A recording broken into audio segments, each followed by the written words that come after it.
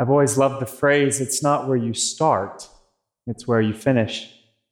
I love the sense of hope that phrase contains, that sense that our origins and our limitations don't define us, that there's always room to grow, and that there's possibility for each one of us. It's not where you start, it's where you finish.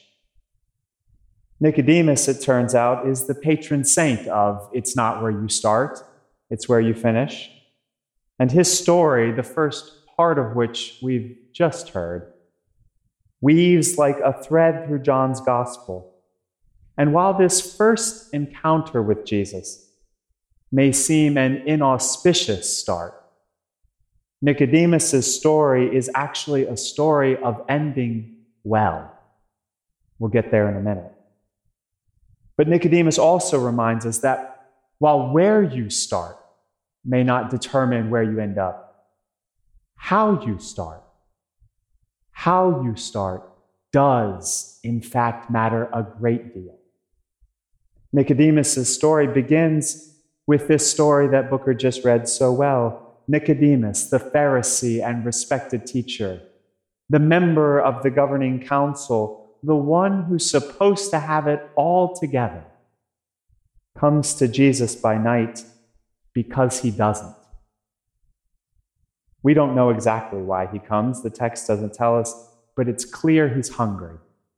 It's clear that there's some question he wants to ask or some problem he needs to discuss that he's too embarrassed to bring to Jesus in the light of day. So he comes by night. It's safer that way. He comes wanting something more. He comes knowing that things might be different, and yet he also seems stuck, resigned to thinking that things just might never change. After all, can a grown man climb into his mother's womb and be born again? Aren't things just the way they are? Isn't he just who he is? Jesus, of course, knows that's not true. Jesus looks at him and loves him. Jesus looks at Nicodemus and loves him and invites him to consider the possibility that there might be new life on offer, that he might be born of water and spirit, that he might begin a great adventure of life with God, that he might experience for himself the gospel, that he might know deep down and with every fiber of his being that he's loved and held and cherished by God. Nicodemus isn't ready to accept that invitation, and so he slips back into the night from which he's come. And if that were the end, it would seem a sad story indeed. It would seem a story that began poorly and ended poorly. But it's not the end. Nicodemus turns up twice more.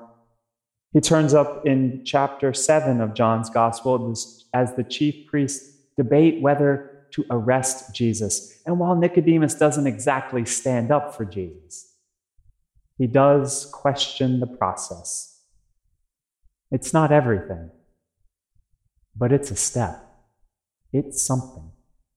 And then he appears again at the end of the Gospel in chapter 19 as Jesus' lifeless body is taken down off the cross. It's Nicodemus, not any of the disciples. It's Nicodemus who goes to Pontius Pilate and asks for Jesus' body, who offers his own tomb to bury Jesus. It's Nicodemus who finds the courage to come out and to be a disciple of Jesus when all those others are hiding far away. Truly, it's not where you start. It's where you finish. And Nicodemus finished well. But as I've come to live with this story, I've really come to believe something that I never believed before, which is that Nicodemus actually started well. Nicodemus started well because he started how he needed to, where he needed to. Where you start may not matter much, but how you start matters a great deal. And Nicodemus finished well because he started well, and he started well because he started where he needed to. Coming by night, coming in the quiet, coming with his questions, coming to wrestle about what it all might mean, and opening himself up to the possibility of being changed by a relationship with Jesus. I wonder how you and I might need to start.